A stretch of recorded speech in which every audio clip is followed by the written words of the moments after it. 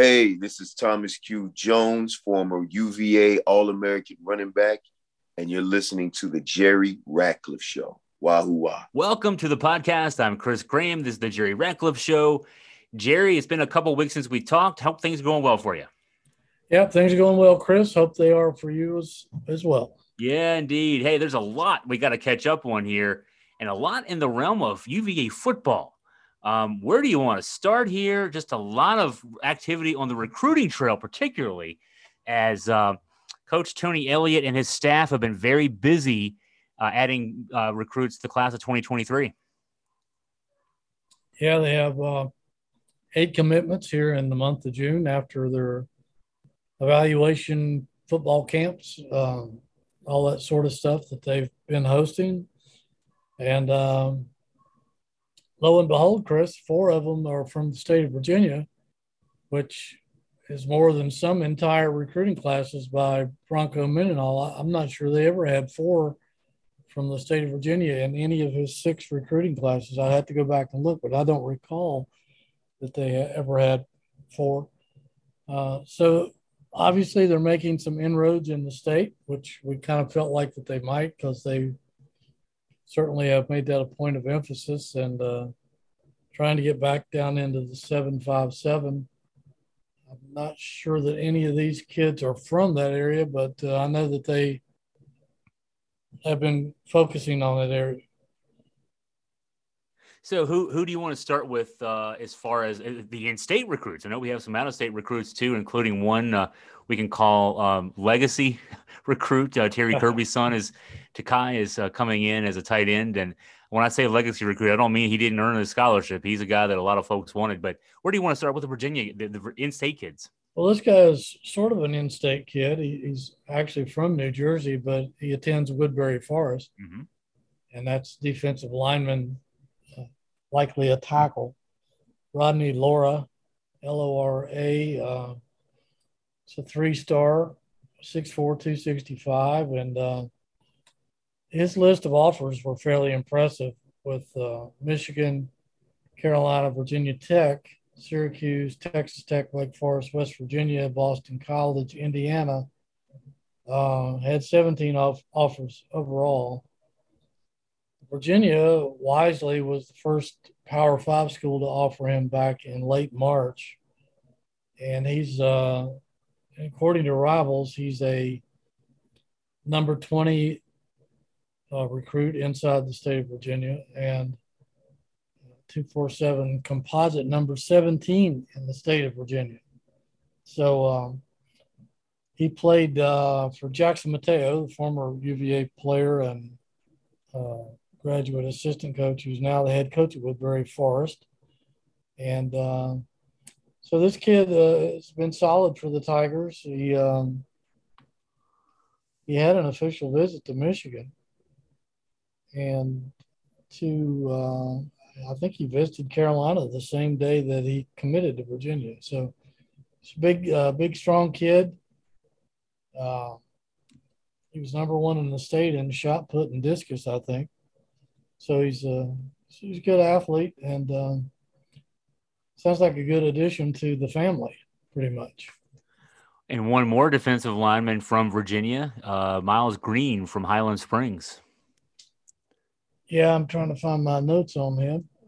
I've got so many notes here from football. It may take me a while to find it. It's here somewhere. He's a 6'3", 240-pounder. I like when you said too about Rodney Lora. He's projecting. He's already 265, 270. That's easy to guess. He's going to be eating up space in the middle of the line there. Yeah, Miles Green, like you said, another defensive lineman. He's all of Virginia's commitments so far are 3-stars. I think it's key that they got him because he's from that Highland Springs program, which has been so successful in recent years down in the Richmond area. And he comes from a good bloodline in terms of football. His younger brother, Mike, he's the younger brother to Mike and Malcolm Green. Malcolm is a junior corner at Clemson, so they're very familiar Elliott is very familiar with the Green family. And another brother, Mike, was All-American at JMU and signed in May as a free agent with Tampa Bay Buccaneers. So some good football bloodline in that family.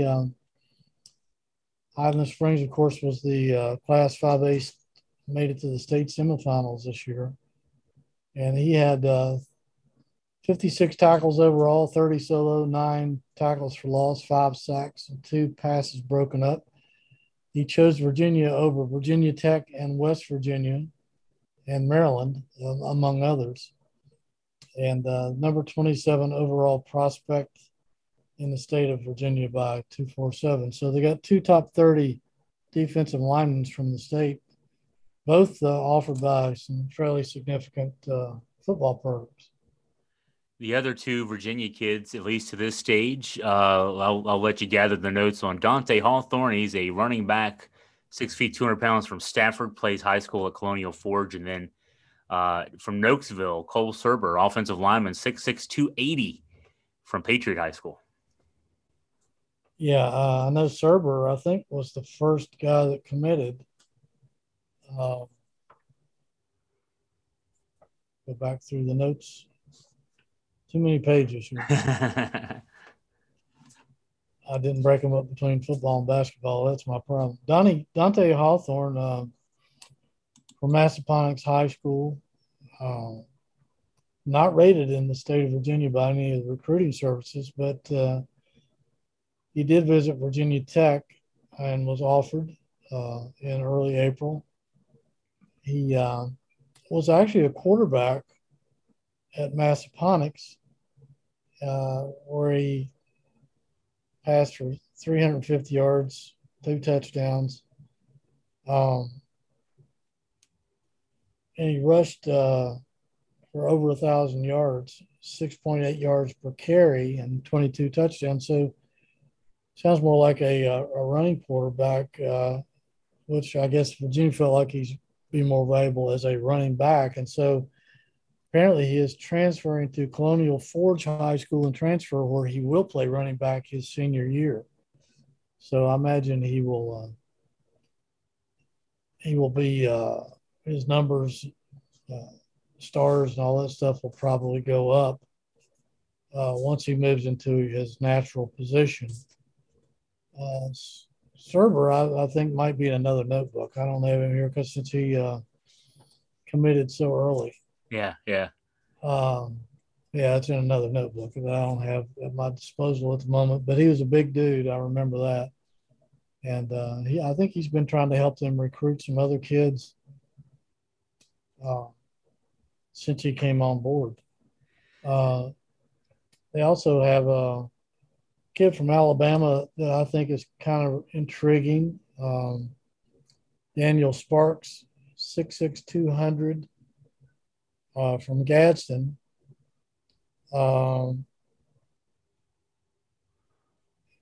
He actually no, I'm wrong.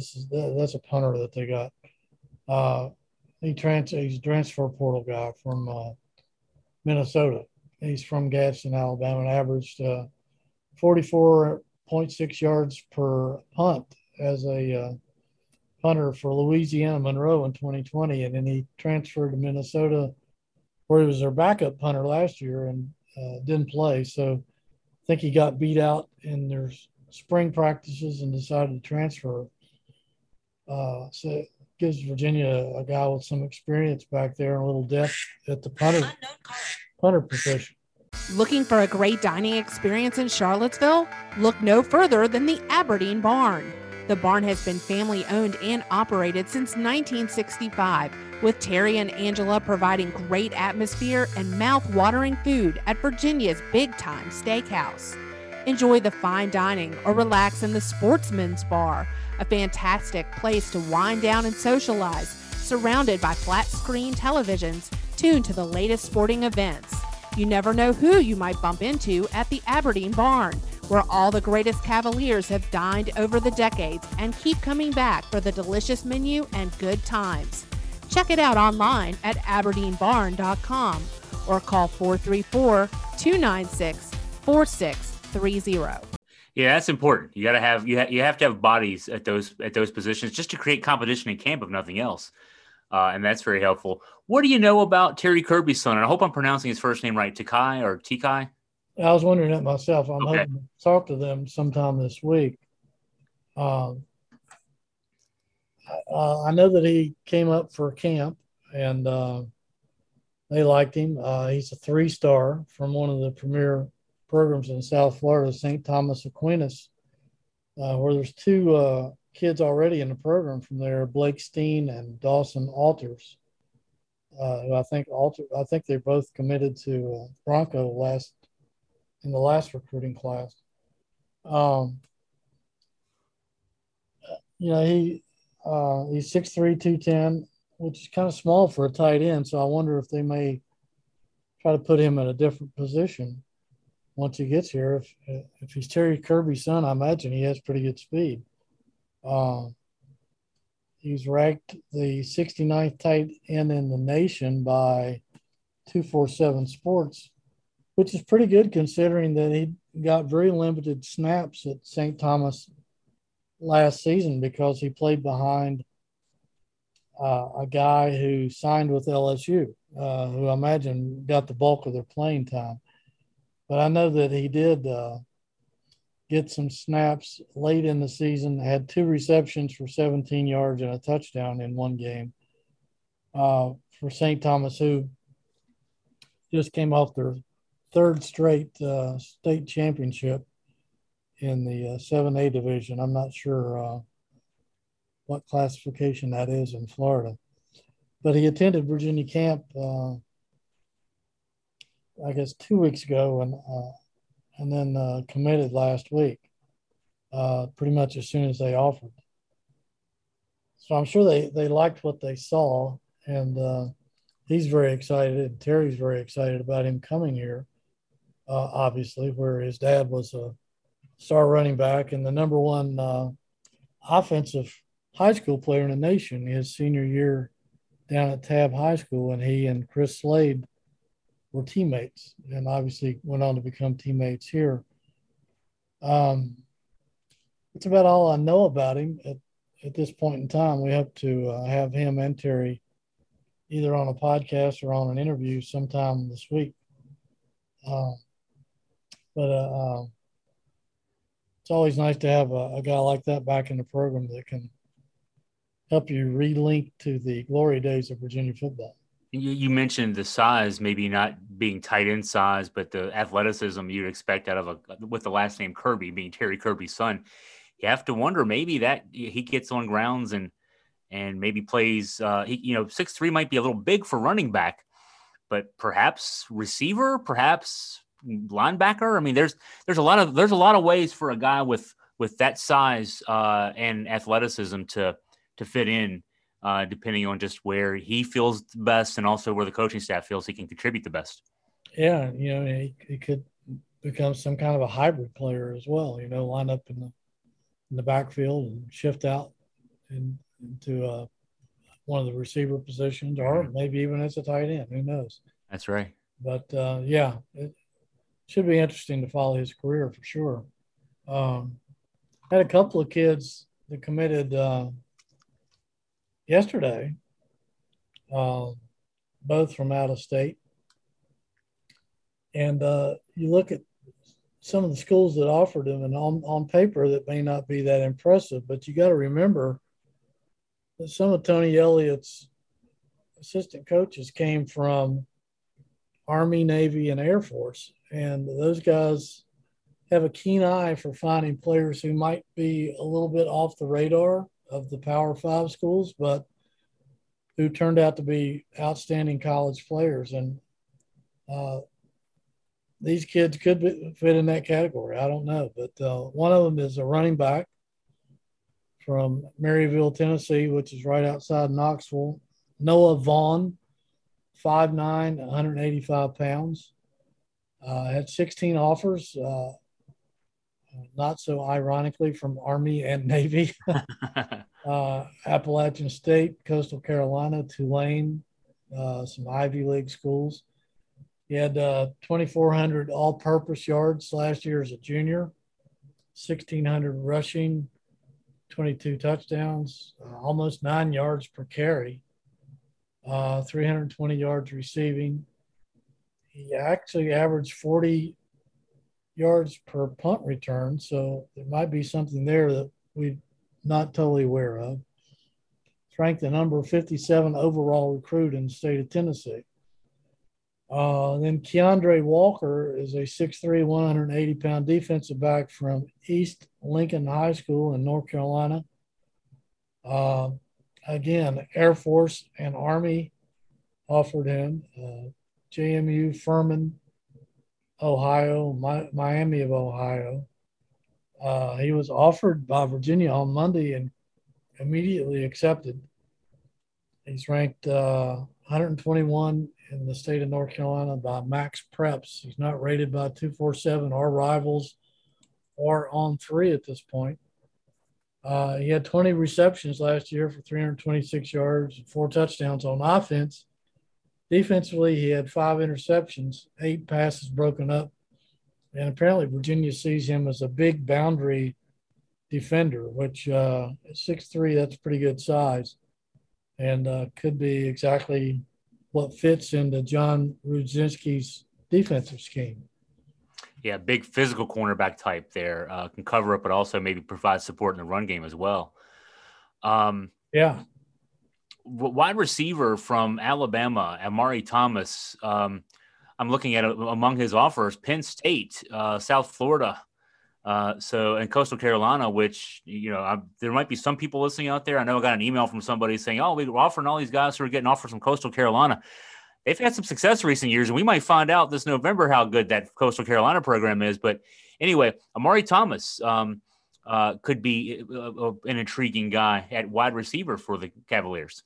Yeah, I can't find I think his notes are in the same notepad as the Super Kid, but I do remember that he is coached by a former Auburn starting wide receiver who's been in that program in Alabama.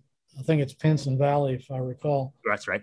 For 6 or 7 years, and it became a head coach this past season and has gained a reputation for developing wide receivers. And we know what Virginia's reputation is for developing wide receivers under Marcus Higgins. He's found a lot of diamonds in the rough and turned them into stars, a la Lavelle Davis, who apparently Clemson overlooked and South Carolina overlooked, and a lot of other schools did right in his home state, and turned out to be one of the top receivers in the country as a freshman 2 years ago. So we're guessing that that this kid has unlimited potential, and particularly under Hagen's watchful eye, and should be just another guy that should pop up on the radar as soon as he gets here. I wanted to go to you mentioned the punter coming in from the transfer portal. Also, a big signing on the transfer portal for the offensive line, which we know needs some numbers. A transfer from Lehigh, Andrew Canellis, a 6'9", 315-pound tackle. Now, folks might, again, hear Lehigh and say, what are we getting from Lehigh? He also had offers come out of high school from the likes of Carolina, Virginia Tech, West Virginia, NC State. So, and this kid's got he's got 4 years of eligibility remaining, and he's 6'9", 315. You can't teach that. Exactly. And I think he was a 3-star in high school. Yeah. But I asked around a little bit about him. We're still not sure if he's scholarship or walk-on. Okay. You would think he's scholarship, but we haven't gotten that confirmed yet. I did a little probing, and not too deeply, but I said, if a kid was offered by these Power 5 schools, why in the heck did he go to Lehigh? And I was told that he was given some really bad advice. That might be an understatement. Yeah. But again, he did not play it down at Lehigh last season, so we don't know if that was what that was due to, if it was football related or off the field related. just don't know at this point. But it sounds like that he at least has some potential to help contribute to this offensive line. And certainly it can use all the depth that they can get right now, because heading into the fall, they don't have a lot of experienced starters, and at least not returning from within the Virginia program.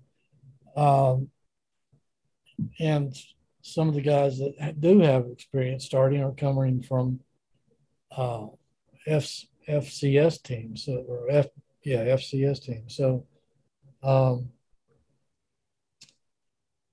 sure they're welcoming anybody with that kind of size and potential at this point. Before we get into some basketball recruiting news, I wanted to talk about the news of today. We're recording this podcast on Tuesday, June 28th. From the ACC, we talked about this a few weeks ago, Jerry, when it was first proposed at the spring meetings, but the ACC voting today to end divisional play after this coming season, the 2022 season, and it'll become a one division, essentially 14-team conference, and the 3-5-5 scheduling model. UVA's been assigned primary scheduling partners. You'll play those 3 teams every year. You'll play the other 10 teams, rotating 5 each year. That's the basics of it. What more can you offer on this new scheduling model, Jerry? Yeah, I was on a podcast with out in Knoxville earlier today. That should be linked up on our website tomorrow. I think he's publishing this one tomorrow. But he was curious, being from Knoxville, why Louisville was one of Virginia's 3 permanent partners. And I think that's a very good question. Yeah. All Virginia fans obviously know that the reason that Louisville was Virginia's one of their 2 permanent partners in the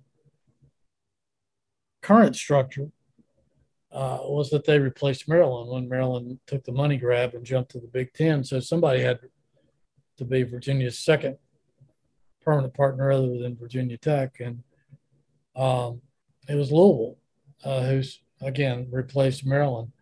It made sense basketball-wise because it turned into a good series of games, a lot of close games, even though it was very lopsided in Virginia's favor. I'm sure Louisville people would probably like to get out of that arrangement. I think they've only won 1 game against Virginia since they joined the ACC, but at least in a regular season. And, it didn't make sense in football, and it still doesn't make sense in football. The ACC was hell-bent on keeping Louisville as a partner. Somebody said that the previous administration, when Craig Littlepage was there, that Virginia Tech wanted to switch permanent partners with Virginia. They would take Louisville and Virginia would take Boston College. And I don't know the inner workings of that, but I think it was a wise decision for Virginia to shoot that down, because if anybody has less in common with Virginia than Louisville, it would be Boston College, but which would not excite anybody to have them as a permanent partner. But anyway, the ACC wanted Virginia and Louisville, and they got it. I thought it would have made more sense to have someone like Georgia Tech, who Virginia has a pretty strong rivalry tradition with so many close games. The rivalry is pretty even, if I recall. Even in points, somewhat, or used to be somewhat like Virginia or North Carolina and Duke in terms of games won, lost, and points scored. And, of course, we go back to that great game in 90 that was memorable for all the wrong reasons if you're a Virginia fan, but still one hell of a football game. Well, maybe the best live game I've ever seen or covered. And so, I have problems with that. I think Georgia Tech would have been a much more sensible and reasonable permanent partner.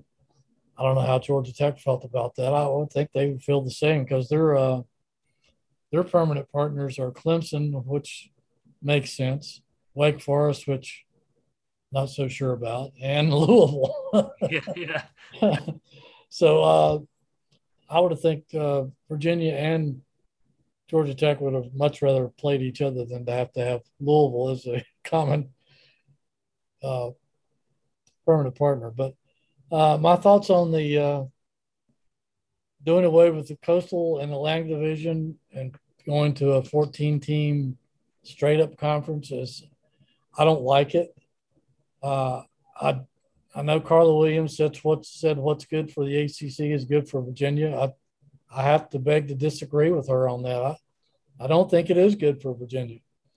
I think it's good for the ACC because they have a better chance of getting 2 teams in the college football playoffs by taking the top 2 overall teams rather than the 2 division champions, because one division might be having a down year and not have a team worthy of consideration for a playoff, where if it's the runner-up in the other division might be much stronger and have a chance to make the playoffs, particularly if they expand the playoffs.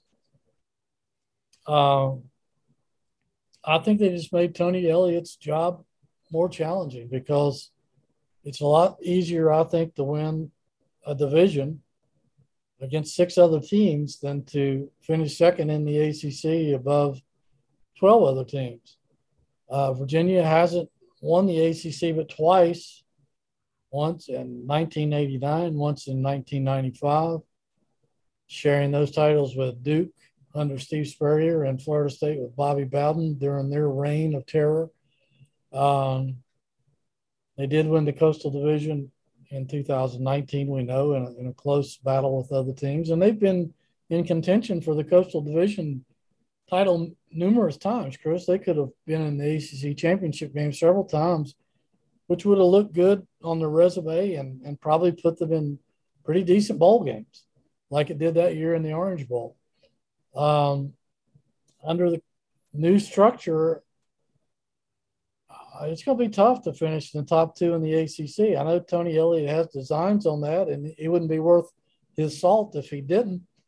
But having that desire and getting it done is different, and it's quite a challenge. It's not like the rest of the ACC sitting still and not trying to do the same thing. But I think for any team that's not considered somewhat of a powerhouse, at least within the conference, and has a recent history of that, it's going to be tough for those teams to finish in the top 2 of the league.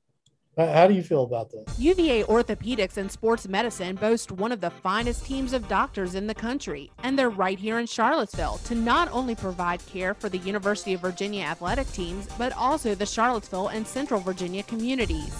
UVA Orthopedics has been a proud sponsor of the Jerry Ratcliffe Show for the past 2 years, with numerous team members featured in weekly segments where doctors share great insight into various sports injuries, what causes them, how to treat them, and recovery time. Their team of experts are there for you and offer the best care to solve your health problems and get you back on your feet. Let their team of specialists get you back in the game. Very similar. I did some numbers crunching today, and 5 of the last 7 years, the ACC's had 2 teams finish with either 0 or 1 conference loss. Virginia's only had 3 seasons in its history with just 1 ACC loss, and one of those you got to put an asterisk by. 84, 3 wins, 1 loss, 2 ties. You mentioned 89; they were 6-1. 95, 7-1. So I mean, it's pretty much the standard's going to be there's going to be either 2 7-1 teams in this game, or 1 8-0 and 1 7-1, or maybe even 2 8-0 teams in this game. Who knows? Based on the fact that the schedule doesn't have everybody playing everybody. But Virginia is I mean, you know, we snuck our way in. Virginia snuck its way in 2019 with a 6-2 record. I don't see why you couldn't still keep the divisions even without even without the balanced schedule where the current division alignment has you playing the other 6 teams and you play a couple teams from the other division. Because right now you're having a 14-team one division where everybody's playing a different schedule. So, that it's not like it's any more or less fair to do that versus having just, 2 divisions and then have a champion there. I think from the standpoint of if you're anybody but Clemson in this league right now, you've got to look at this and say, especially the coastal teams, the coastal programs, the athletics directors from the coastal programs have to look at this and say, why did we sign away our right to have one of us go to Charlotte? Because at this stage, that's what you've done. I think we can presume that the college football playoff is going to expand. It's going to go to at least 8, probably 12. And if that's the case, if it goes to 12 especially, I think you're going to see that the Power 5 conferences are going to have an automatic bid. You're going to have your champion be automatically in, and then it'll be 7 at-large teams. Why not have it where everyone literally has a chance when the season starts in late August or early September to be in that game, which is your conference championship game. And if you win that game, then you're in the playoff, and then you have another team in. If you're Virginia, if you're Duke, if you're Virginia Tech hasn't been in the ACC championship game since 2016, the first year under Justin Fuente. Now they've gotten rid of him and got a new coach. If you're anybody on the coastal side of the equation, your way to the playoff look like it could have been win your division, go over and beat Clemson. I'm assuming Clemson's, going to get back to be what Clemson has been for the last several years. And then you get that automatic bid into a 12-team playoff when it does expand in a couple of years. Carla signed that right away. The other ADs in the Coastal signed that right away. I cannot fathom for the life of me. If you want a balanced schedule, if you want this 3-5-5, that's fine. But if you're going to do it, still maintain the division aspect so that there's something to play for as far as that goes. Yeah, I think Jim Phillips did a good selling job, the new ACC commissioner, on the ADs and the academic advisors or athletic advisory board or whatever they're called. I think he's more consumed with keeping up with the Joneses than he is anything else. And the SEC, the Big Ten, dominate financially. The ACC is a little brother in that respect. I don't think it sets well with him. I think he's been trying to find ways that the ACC can become more relevant in that regard. And again, that might be better overall for the ACC, but not for each individual member. I just don't think it's a good idea. We're not even sure that Clemson's going to return to that lofty status that they've enjoyed the past 5, 6, 7 years or more. Yeah. Where they're right there with Ohio State and Alabama. I mean, they weren't Clemson last year. They've since lost their offensive and defensive coordinators. You never know how that's going to work out. Who knows? Clemson may not be Clemson again. They may be really good, but they may not be one of the top 4 or 5 programs in the country like they have been. We'll have to wait and see. The jury's out. I'm a little skeptical. And if they're not, who in the heck from the ACC is going to be? Florida State and Miami, Florida State did for a while, but it's been years since Florida State's been relevant. Miami, we brought them into the ACC in 2004, thinking, they were coming just off. They'd won a championship. They lost a championship game the next year, under Larry Coker, and they've only played in one ACC championship game since they joined the conference. So you got Florida State, which historically has been great, not Miami, historically great, but deep historically great, not. Who else is there? I mean, Carolina aspires to it, but they've never, they've not been a player on the national scene. Virginia Tech was for a while, but they're a decade past that, having been the case for them. So, yeah, I don't think that the problem with ACC football was the scheduling. No, I don't either. And, I think maybe some of the national people are starting to lose a little faith in Mac Brown at Carolina, because I haven't looked at all the preseason magazines, but I write for Lindy's, and I noticed in their preseason magazine, they actually have Virginia picked second in the Coastal behind Miami, North Carolina in fourth behind Pittsburgh. Interesting. You would think that North Carolina would have been the pick of the litter, but I think, again, they've had good recruiting classes the last 2 years. But I think maybe some of the national media are starting to lose faith in the fact that Mac Brown can get it done there.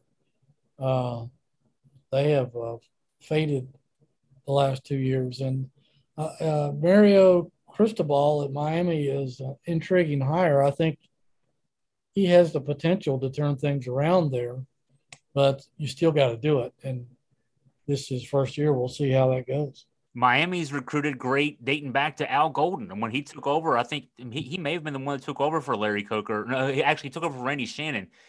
But Al Golden recruited great. And then Mark Richt had one season with Al Golden's guys and won 10 games. Manny D. I mean, you look at the rivals in 24/7 recruiting rankings, man. You know, Miami's always like top 10 or top 15 in the country nationally in recruiting, and they're pretty much a 500 team the last 15 years. So yeah, and I think unfortunately maybe that's why we're looking at Mac the same way, saying, hey, you've got these great recruiting classes, but you're 6-6 or 7-7 every year. I mean, Yeah. You know, you got to win some football games here. Exactly. So yeah, I have nothing against the scheduling, the 3-5-5, and that everybody's going to get to play everybody twice within a 4-year span. So I didn't think that was a huge problem, but some people have called it brilliant. I just don't agree with that. So we talked a lot of football because football's coming up. The start of football practice. I mean, hell, we're only like 3 weeks away from going to the ACC football kickoff, so that's great. Practice starts not long after that. But there's been a lot of basketball news. And Jerry, I've got to ask you, the first one I want to ask you about is this Blake Buchanan kid. He's down to UVA and Gonzaga. How realistic is it that UVA, I mean, they're in the final two, but how close are we to maybe getting this top big man? Yeah, it's interesting because he's from Idaho. Yeah. So he's much closer to Gonzaga and probably more familiar with their program. He's a 6'10" guy who's kind of the stretch four that Tony Bennett likes, but he can play inside as well. So he was a guy that was pretty well sought after during this spring-summer AAU or whatever circuit is they're playing now, ECBYL or whatever. I don't know. There's too many changes to keep up with. But, you know, he was scouted by Virginia for the past year, and they finally got around to offering him a scholarship, and he was so excited by that, he visited the very next week. So apparently he must have been excited, and he said he liked everything he saw about the program. He enjoyed the coaches and the players and the facilities, the school. It's been hard to get a read on him, whether he's going to be a Gonzaga guy or a UVA guy. There's not a lot in his history that gives us hints into which way he may be leaning. But I would think that he's probably going to decide sometime within the next few weeks. Okay. Well, we'll be looking to jerryratcliffe.com for that news. Hey, here's an indication. And we talked a lot this past winter and early spring about a recruit named London Johnson, a point guard recruit from Georgia. Clearly, Virginia has moved on. Tony Bennett's among the guys offering a top point guard recruit, Elmarco Jackson, who's gotten some offers from a lot of big schools. What do you know about Elmarco Jackson? Yeah, you know, I had not heard hardly anything about him until we found out that he was offered, and I looked up some video of this guy, and I was blown away. He's quick, he's fast, He's a good ball handler. People are trying to label him as a combination guard, but he insists, no, I'm a point guard. He comes from a good lineage of athletes. His father was a running back at Temple. His uncle played football at Michigan.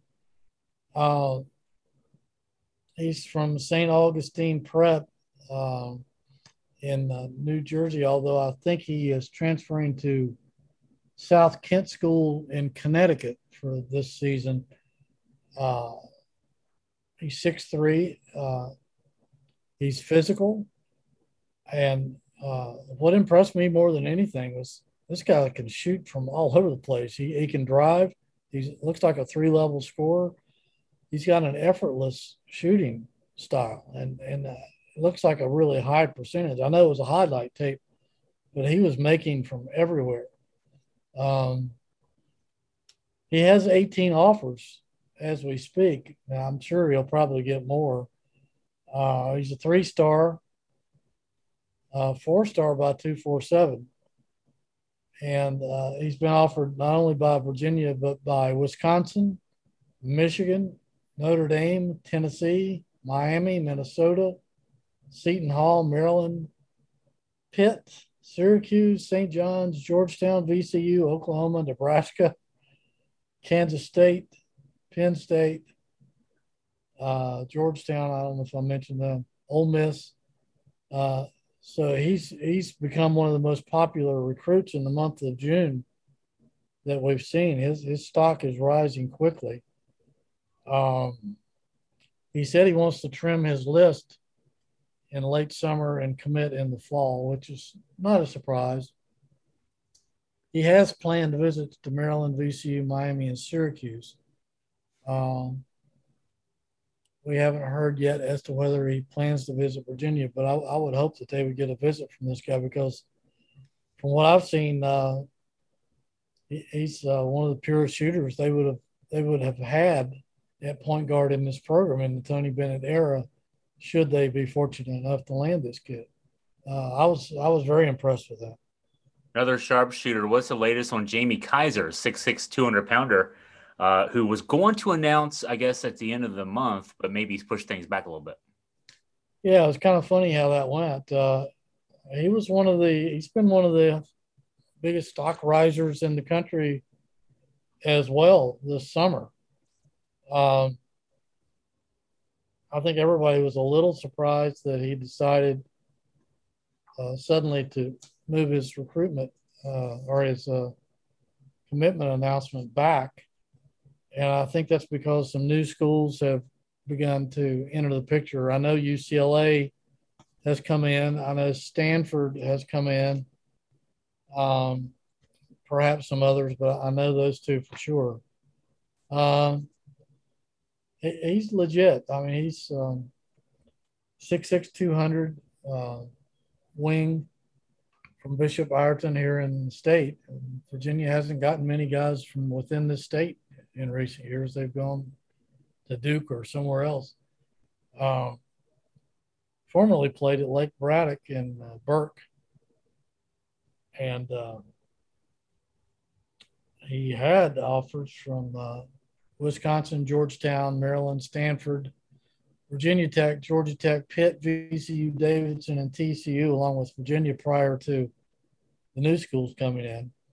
He's also a 3-level scorer. He's a sniper from 3-point range with a very quick release.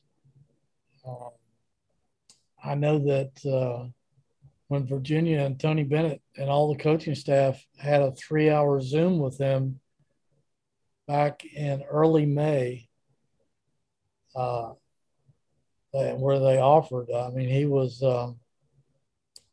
very, very interested in Virginia at that point. So don't know exactly where his status is right now, but certainly a guy they would like to have in the fold. One more bit of recruiting news, and this is a class of 2024 guy, a big player from up in D.C. Caleb Williams, 6'7" forward there. He made an unofficial visit a couple weeks ago, so this demonstrates a little bit off the topic a little bit how hard coaches have to work. All you do is think they coach their players and they coach during the season. Tony and Jason and Kyle Getter and the whole staff, they're all over the place when you're not watching. They're out there watching guys and trying to make these contacts. But what do you know about Caleb Williams in class of 2024 recruit? Actually, it's Woodson, I believe, but I may be wrong on that. I don't have my notes in front of me on him, or maybe I do. Well, actually, it is Williams. Somebody else had him down as Woodson, or maybe I had it wrong. I'm not sure. I'll have to investigate that. But he came out today and said he's going to be announcing his commitment Thursday. Okay. At 6:00, which caught everybody off guard. I do have my notes on him. He's a 6'7" kid, 215. He's been offered. He hasn't been rated yet because I guess it's early, which makes you wonder why he's going to commit so early. But he's been offered by Maryland, Virginia Tech, Penn State, Ole Miss, and VCU. He's from plays at Sidwell Friends in D.C. And he's like you said, he's a class of 2024. A lot of people haven't had a chance to get a good look at him yet, but I don't know if this means he's supposedly a priority target of Virginia Tech, and Wake Forest. I'm sure Maryland is not going to bow out of that fight easily. I know they've been all over him lately. I think everybody's going to be anxious to find out what he says on Thursday. It's a 6 p.m. commitment announcement. And I don't think he's going to back away from that date. I don't think he's going to move it back. I don't know if this is good news or bad news for Virginia. It's too early to try to decipher that. And last little bit of basketball news. This is just scheduling. Virginia gets its opponent in the ACC Big Ten Challenge. Yeah, they're going to be playing the Wolverines. I think they've only played Michigan once in this challenge, and that was here several years ago during the Tony Bennett era. Virginia won that game. It's a fairly low-scoring game, if I recall. And the one thing I do remember after that game was from one of the Michigan players whose son, I think, whose father played the NBA, and I can't remember who it was now. I don't know if it was Hardaway or somebody else, but anyway, I remember that after that game, the quote we got from the kid was, "Damn, is that all Virginia does is spend their whole practice practicing defense?" So obviously none of those guys are still around, but Virginia made quite an impression on that Wolverine team. I don't think Virginia, in my memory, has ever played at Michigan before. So that'll be a nice trip for the Virginia players who already have some nice trips lined up to Italy and the tournament in Las Vegas. But another early season heavyweight to add to those teams on the agenda out in Las Vegas. I know Baylor and Illinois, UCLA, I think, are the other three.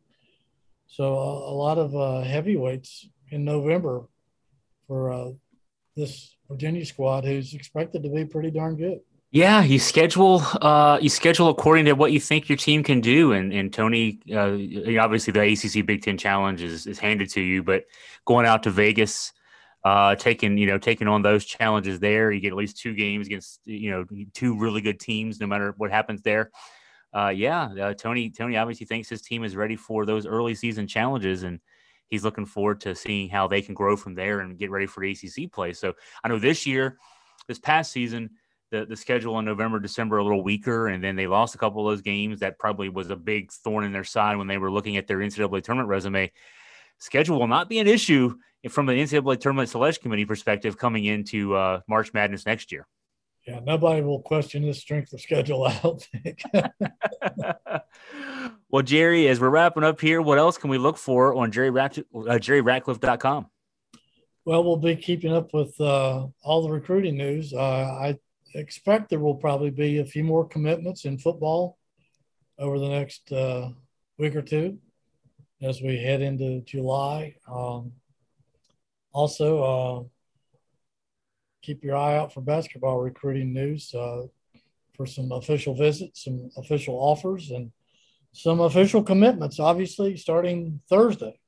So we'll be having plenty of that and some other stuff we're working on to some special memories, some special events that I'll be looking back throughout the history of UVA athletics that will bring back some more memories for a lot of the Wahoos out there, plus any other news that happens to break. I know we always worry every spring as baseball and lacrosse are winding down. What are we going to write about until football starts? And we never seem to remember that there's always news, especially recruiting news. There's always news in the summertime. So we barely get to rest before the next sports year starts. Absolutely. And hopefully we'll be having some more podcasts. We're trying to line up some very exciting guests over the next several weeks. Like you said, heading up to the ACC kickoff when everything will start popping again. If you're not already a subscriber, you can subscribe to us, Jerry Ratcliffe Show on iTunes, Spotify, other of your favorite apps, whatever you use to download podcasts, and it'll just come straight to your phone. And that makes it easy. We want you to go to the website and look for things, but we also make it easy for you as well. So you can subscribe to the Jerry Ratcliffe Show in lots and lots of places and make it easy for you to do so. And also don't forget to go to jerryratcliffe.com for the latest. Jerry, thanks for your time. And if you have any friends out there, I've run into so many people. And in fact, one at your birthday party last week, Chris, he said they don't do podcasts because they don't know how to do them. Yeah. It's simple. All you got to do is go to Chris's website or my website, look up the podcast, click on it. There'll be a play button there. Just click on and enjoy. That's all you got to do. That's the easiest way. That's right. You can just do that on your phone. If you're on your phone, you can just go to jerryratcliffe.com on your mobile phone.